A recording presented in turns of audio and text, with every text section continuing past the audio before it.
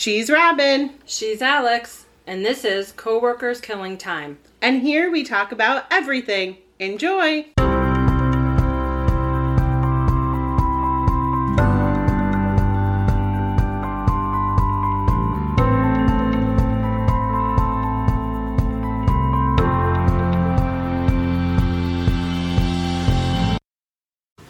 Hi everybody, welcome back. This is episode 32 of Coworkers Killing Time. Wow, 32. I know, we're making it. We're doing it. As always, I'm Alex. And I'm Robin. And welcome back. Today we are having a very important episode. If you were friends with me on social media, you saw me tease about it because a week ago today, on Tuesday, May 10th, justice was served and Rick DeBate was found guilty of the 2015 murder of his wife, Connie. Wow. Yeah. Good I was stuff. pretty happy. It was a really quick verdict because they started deliberating Monday and by Tuesday afternoon, he was guilty. That's wild. That was really fast. So if you listened to part one of this series, which is The Murder of Connie DeBate, that's the title of the episode, you know the details of the murder. And if you don't, please go listen to that episode first so that you are caught up with what we're going to talk about today. So how did we get here? Let's dig into the trial itself. I got an article from the Hartford Courant, which I've mentioned in other episodes as our local newspaper, and from the Fox 61 News, who both attended the trial and took excerpts from it, so I have a lot of information about it. So the prosecution, much like myself in episode 1, described him as a man planning to kill his wife due to an affair and an unplanned pregnancy, and not knowing what decision to make in his life, so he made that decision. That is how the prosecution described him in the trial, as you would imagine. That's his go-to. Just based off of all the information we had in the first episode, that was what was going on. But what do you think the defense could possibly say? How could they defend he was that? innocent? Right. Well, the defense isn't that great, obviously. Mm-hmm. But they described Rick as an innocent victim who was the unfortunate suspect, plagued by botched police investigations that were biased towards their client, and blamed the accuracy of technology of the time in 2015 due to the Fitbit evidence. They're blaming the Fitbit. They're saying that because it was 2015. Yeah. The technology wasn't good enough. Okay. So how can that be reliable? So they're not going to use the digital It's not like evidence. it was 2005. Right. It was 2015. Yeah. So they were saying that, and then they were saying, the police botched this. Okay. And they didn't have any other suspect, so they just decided it was him, and then they worked backwards. That's actually a direct quote from the trial. Wow. So that's what he thinks happened. Okay. Or his attorneys. Well, yeah, that's what I'm saying. That's what he, as in the his side. attorney, Yeah, yes. okay. Because I do have their names in here as well. So I also wrote in my notes here, I'm sorry, but as an avid Fitbit fan and owner, their technology literally hasn't changed much from 2015 to now. No, not at all. So if you can hear any ASMR rain sounds in the background, it's an actual rainstorm. It's pretty massive all of a But sudden. it's very loud, and it's power washing my car out the window. Yeah, we need that. Get rid of all that. I know, free all crap. the pollen, thank God. Awful. And if it starts thundering and lightning, We I'm going to have halt. to edit those we may out. have to halt. I'm not sure. Okay. Okay. So during the trial, his former mistress, Sarah Ganser, was painted as a main motive for Rick, with the baby coming that they conceived. It was set to be born in February 2016. Okay. So she died December 2015. The baby was almost ready to come. So his image as a perfect family man was quickly becoming dissolved. So what they were saying was, because this baby was coming so soon, he tried to portray to the community that he was this perfect father, perfect husband. Their marriage was so great. But then there was a baby that was definitely his, and how would you hide any of that once the baby came? Yeah. So that led to his decision. This is what the prosecution was saying.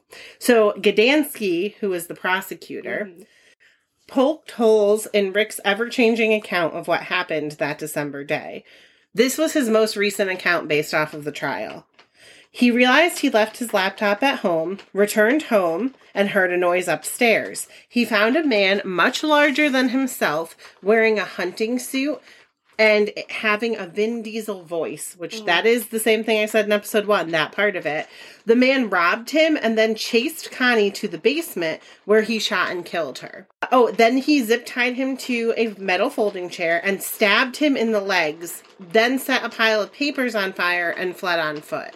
So, in episode 1, when I recapped his detailed account of events in 2015, he claimed that he was already home and Connie walked into the door from being at the YMCA for her workout, and he told her to run because there was an intruder in the house. So if you go back to episode 1, that's the account that I read from 2015. So that was his first story? Yeah. Yes. Okay. So then he went on to say that when she ran to the basement, he also followed her down there, and then he was zip-tied to the chair. That's all the same. But in this account that he just gave, he claimed that he was stabbed. In the first account that I talked about in the first episode, he claimed that he was burned and poked with a box cutter. Not stabbed with a box cutter, poked with a box cutter. And then he said that he was burned, and then he wrestled away whatever the guy was using to burn him, and burned the guy, and that's why he fled.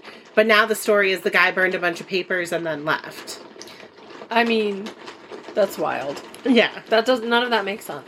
No, none of it. So for his part, Gdansky pointed these ever-changing stories out and presented both GPS and Fitbit data from that day to negate his testimony. Because his first story and this story, where they were the same, was that he had left the house and decided to come back home.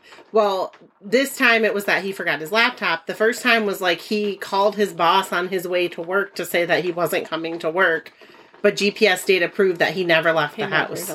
And like his laptop data proved that as well. So the defense attorney, Lalina, said that the case was mishandled. The police did not investigate key areas of interest and did not include enough DNA evidence collection.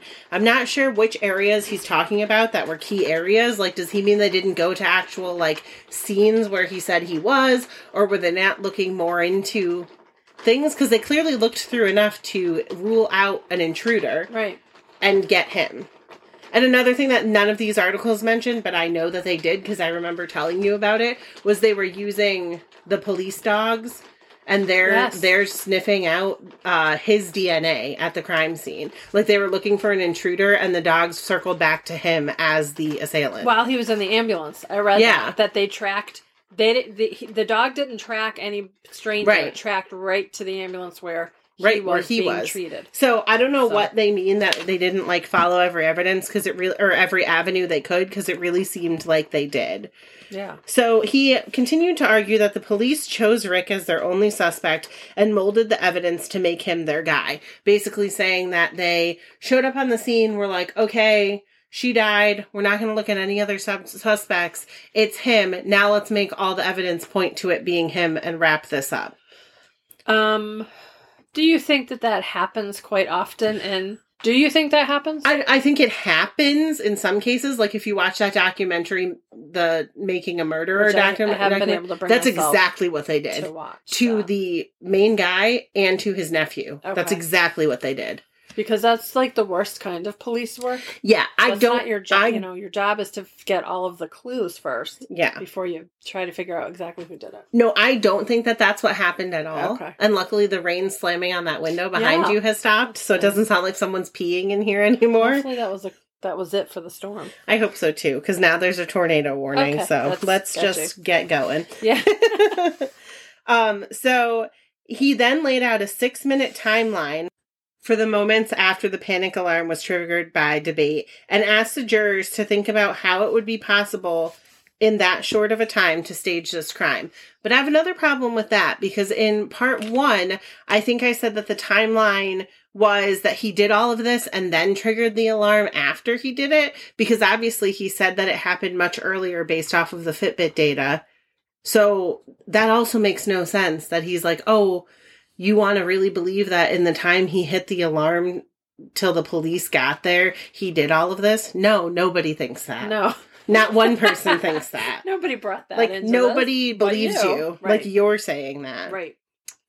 Gdansky rebuked this by stating that Debate had been planning this for months. Due to not knowing whether to choose his mistress or his marriage, he had been planning this as a way out. So, no, he didn't need 6 minutes. And even if he only had 6 minutes, he had it down to whatever he was going to do. Sure. As I said in part 1, he claimed that there was like a massive struggle and the police found zero signs of that anywhere in the house. So if somebody was in your house robbing you, there's no signs of that anywhere. Yeah. So you didn't do a good job planning. Right. The defense questioned the authenticity of the tech, stating that Fitbits are designed only to sell new Fitbits, and the technology is not up to par with the accuracy needed for court testimony. But I don't think that that's true either. Because obviously, like, yes, there is some sort of, like, glitches where you could walk and it doesn't necessarily monitor your steps. Sure. But it's not going to not monitor your heart rate unless you're not wearing it. Right. So that's the only technology they're using from it, is that her heart was beating. Okay. And that she moved a certain and she was moving, yeah. That she walked around and, like, obviously her heart was beating. When so, like, he said she was dead. Yes. She was on her. Yeah. And obviously the police, I would imagine, would have made sure that the time was right aligned as far as what she had it set for. Of course. You know. Okay. And even if they tried to say, like, oh, well, it was him, the assailant guy, like, moving her after she died, that wouldn't register as steps. And it, like, shows, like, it's got a GPS. It shows where you're going. Right. So, no. That's not correct.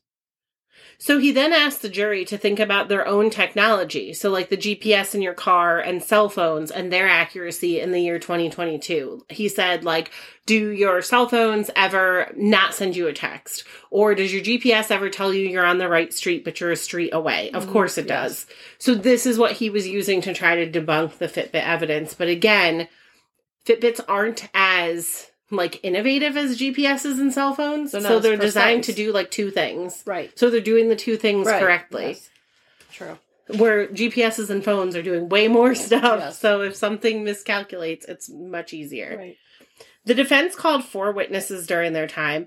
One included a house cleaner, and they heavily hung their whole, like, defense on this, who was in another house in the neighborhood at the time of the crime. So she testified that she saw a green flash go by a window that she was dusting at the time. And she said it could have been a person or a reflection or a deer. The defense attorney argued that there are no green deer and that a masked intruder would appear to be a flash. The prosecution argued that they tested the window cleaner she was using and it had a UV tint in it for, like, the windows, and that they think that that is what, like, clouded her vision, was, like, that tint of that or something moving outside, but they didn't think it was a person. Right. Because I think a person is very different than a deer. Yes, and the thing is, if you thought you saw a person running in a place that you wouldn't normally see, like an adult person running in a yard, wouldn't anybody just kind of peek a little more out the window just to be like, what was that? I would be concerned if I was in a house and somebody ran by my window. I'd be like, oh my God, I'm leaving. Yeah. Or locking all my doors locking myself and calling 911. So Debate was found guilty of murder, tampering with physical evidence, and false statements leading up to the verdict on Tuesday, May 10th. The jury had requested to rehear witness testimony dealing with DNA evidence on Monday, the 9th, after all of the closing arguments were stated. The jury also requested, and I remember telling you about this because I got an alert on my phone on Monday that they did, or on Tuesday that they did this before the decision came out, that the jury requested Connie's autopsy and the gunshot residue reports to look over them before they came out with their verdict. This gave me hope when I saw that a verdict would be reached soon. Right. So Debate is being held on $5 million bond. He was previously held at $1 million, like all these years before, which he was able to come up with, and that's why he was, like, walking freely this whole time. But the judge decided to increase it to $5 million. Good. So I don't think that he can make that, but who knows? Maybe he will. Really. They said if he does, he will have to have GPS monitoring and tracking because obviously they don't want him leaving or running away. Connie's family feels that justice has been served, but that they will never get any sort of closure. Right. So they all went to the courthouse when the verdict was decided, and they were all wearing yellow ribbons because that was her favorite color, and they had sunflowers, so they were trying to, like, celebrate her. So her brother Keith was quoted as saying that the verdict was a relief, but it was traumatic. He was in shock, and he felt like he was going to hit the floor, that the jury decided so quickly. I'm sure as the family, part of you is worried that they're going to say he's not guilty because it was that quickly. Yep. But I think that obviously the prosecution did a really good job with their case, and the defense did not do such a great job, like, with theirs, disproving without a shadow of a doubt that he did it. I read an article or two about this, and one of the things the jury forewoman said was that they made a timeline. They wrote everything down on this big timeline in chalk. Yeah. And she said that when they got it up, everybody had like goosebumps from it because it was just like so telling that there's no way. There's no way. No way. So that was like a huge, we got them. Yeah. According to the timeline. Well, and I think so, too, because, like, even in the first... So, again, I keep referencing the first episode. If you haven't listened to it, please listen to it. Yeah, you'll get more. Because you'll know so much more. And you'll know why we, without a shadow of a doubt, are like, no, he definitely did it, no matter what he says. Because there's so many different things technologically working against him. It's not just the Fitbit. It's his phone GPS location. Right. It's his laptop GPS location. It's all the changing of his stories. Like, I'm sorry, you were stabbed, you were burned, you were zip-tied, you were outside your house, you were inside him with him alone, but then you were in there and he was upstairs with Connie. Like, what is the real story? And the one that we've spoken about that really just kills me is the being zip-tied to a 9-pound chair. Yes. You're just gonna lay there with one hand zip-tied to a 9-pound chair, and you're just gonna lay there. Come on. The dude's a full-grown let the guy stab male. And burn you while you have one hand free. I'd be, like, slapping the guy, like, trying to get my other, like, moving the chair with your body. He could have used the chair as a weapon. Just use just so many things that could have happened. You could have done so many other things. It just seems like a crazy, crazy situation that it was found like that. It does. Matthew Gdansky, the lawyer, was quoted as saying that Connie's murder is a striking example of domestic violence. And I really think that that's true because obviously he waited for her. He looked at the YMCA schedule. Again, I referenced that in the first episode. And knew what time she was coming home, made it look like he left, but he didn't, and set this whole thing up. He was just waiting. And it's scary because they obviously had marital problems, and he acted on it. Can I just say something? Mm-hmm. As someone who's worked for a divorce attorney for 20 years, just file for divorce. I also don't understand people's logic with this, and we have talked about this before when talking about this case, okay, so as the lawyer said, he was having an affair and he had his marriage, and the choice was between the two. Why? Why couldn't have the choice been get a divorce and be with your mistress? Right. But that wasn't even his only mistress. We aren't talking about that because they were only allowed to talk about the one mistress in the case. Yeah. It was pre-ruled that they couldn't bring up his other affairs. Oh, so he was cheating on his mistress with another lady too. So it's just like, So did the mistress testify she did against him or for him? No, I believe she testified for him, like as a character witness, saying that he was like a decent guy. Are they together? No, they're not. Okay. And she did take him to court because, again, that Facebook group I'm in that has a lot of information about like all the proceedings outside of this too, and just like her life and his life, was saying that they found a court case where she took him to court for child support. So they're not together anymore, but she did testify because she's been his friend since high school. So has he been working? I don't know. Do you know for like that whole time? I don't think so. How could you? How's he been surviving? I have bills. I literally have no idea. Do you think that he cashed in his wife's life insurance? He did, but that was gone very quickly. The house was foreclosed on. Huh. So I'd like to know how he was. I have no idea. He had his children that whole time, correct? Nope. And I'll get to that. Did not have his kids. No. Okay. He played it off like he did. Oh. And I'll get to all of this. So the defense said they were disappointed and they thought they had a strong case and stated that Rick knows that they will be back and they will keep fighting because they will be appealing the conviction. Okay. So Rick DeBate's sentencing was set for September 16th, 2022.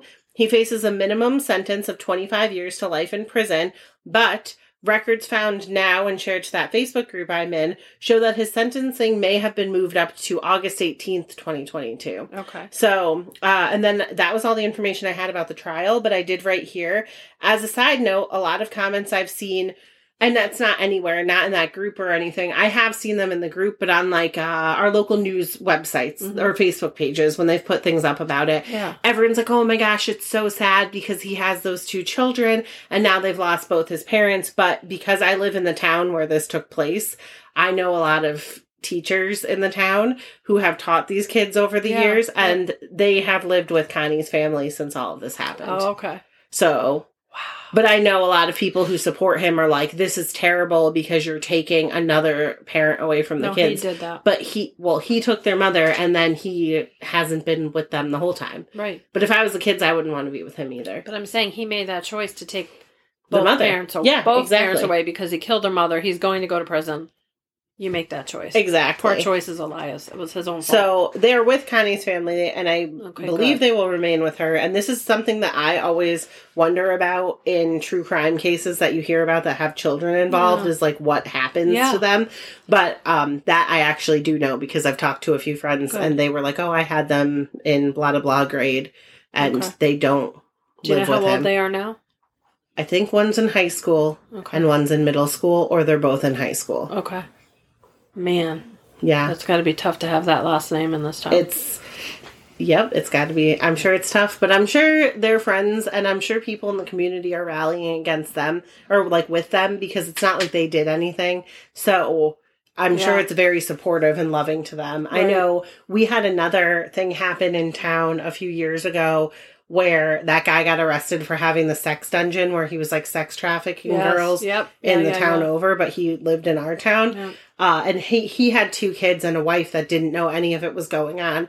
And the kids, like the whole community rallied around the wife and the kids because what are you going to do? Like they're innocent bystanders and all of this. That's awful. So that's the one good thing about living in a really small town is like everybody knows your crap and that sucks, but everybody knows your crap and they'll come and support you. Support you. So isn't it weird to have like such a huge story in your town? Like it's a weird sort of a thing, and I'm sure many people do experience it. But like the Aparo murder in Glastonbury when I was a teenager, I just remember it's just wild to have like those are the streets you drive on, and like I would drive by the condo where she was murdered, and just it's just weird. So I have not driven by their house or anything. I actually don't even know where it is in town. Like I know what road it is, but I don't know where that is.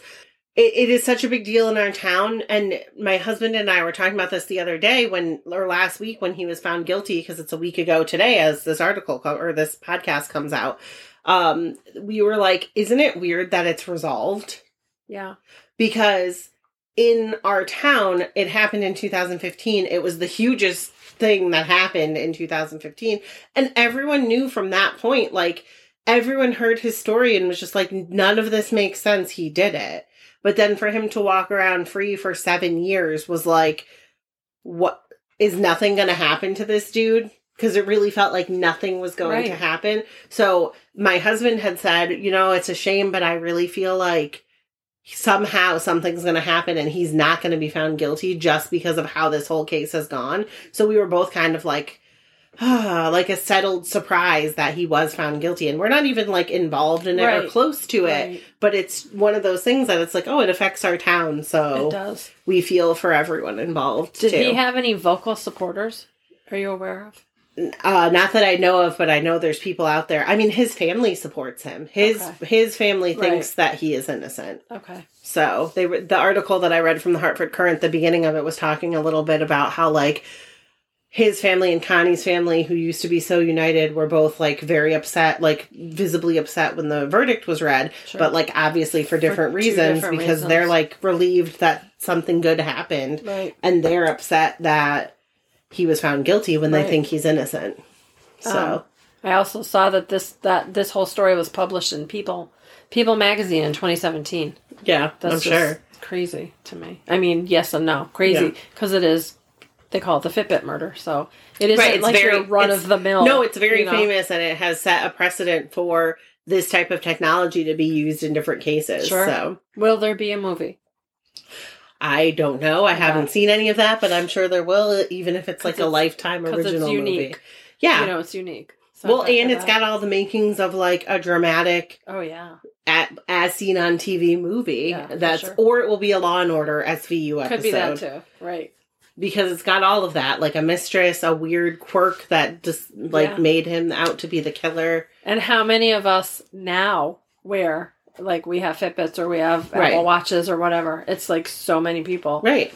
And I you mean, just- I've had a Fitbit since like 2000, whenever they came out, 2010. Yeah. I don't know. I have this one now that looks like an Apple Watch, Yeah. but I've had like all the different versions of it. I've had a few myself.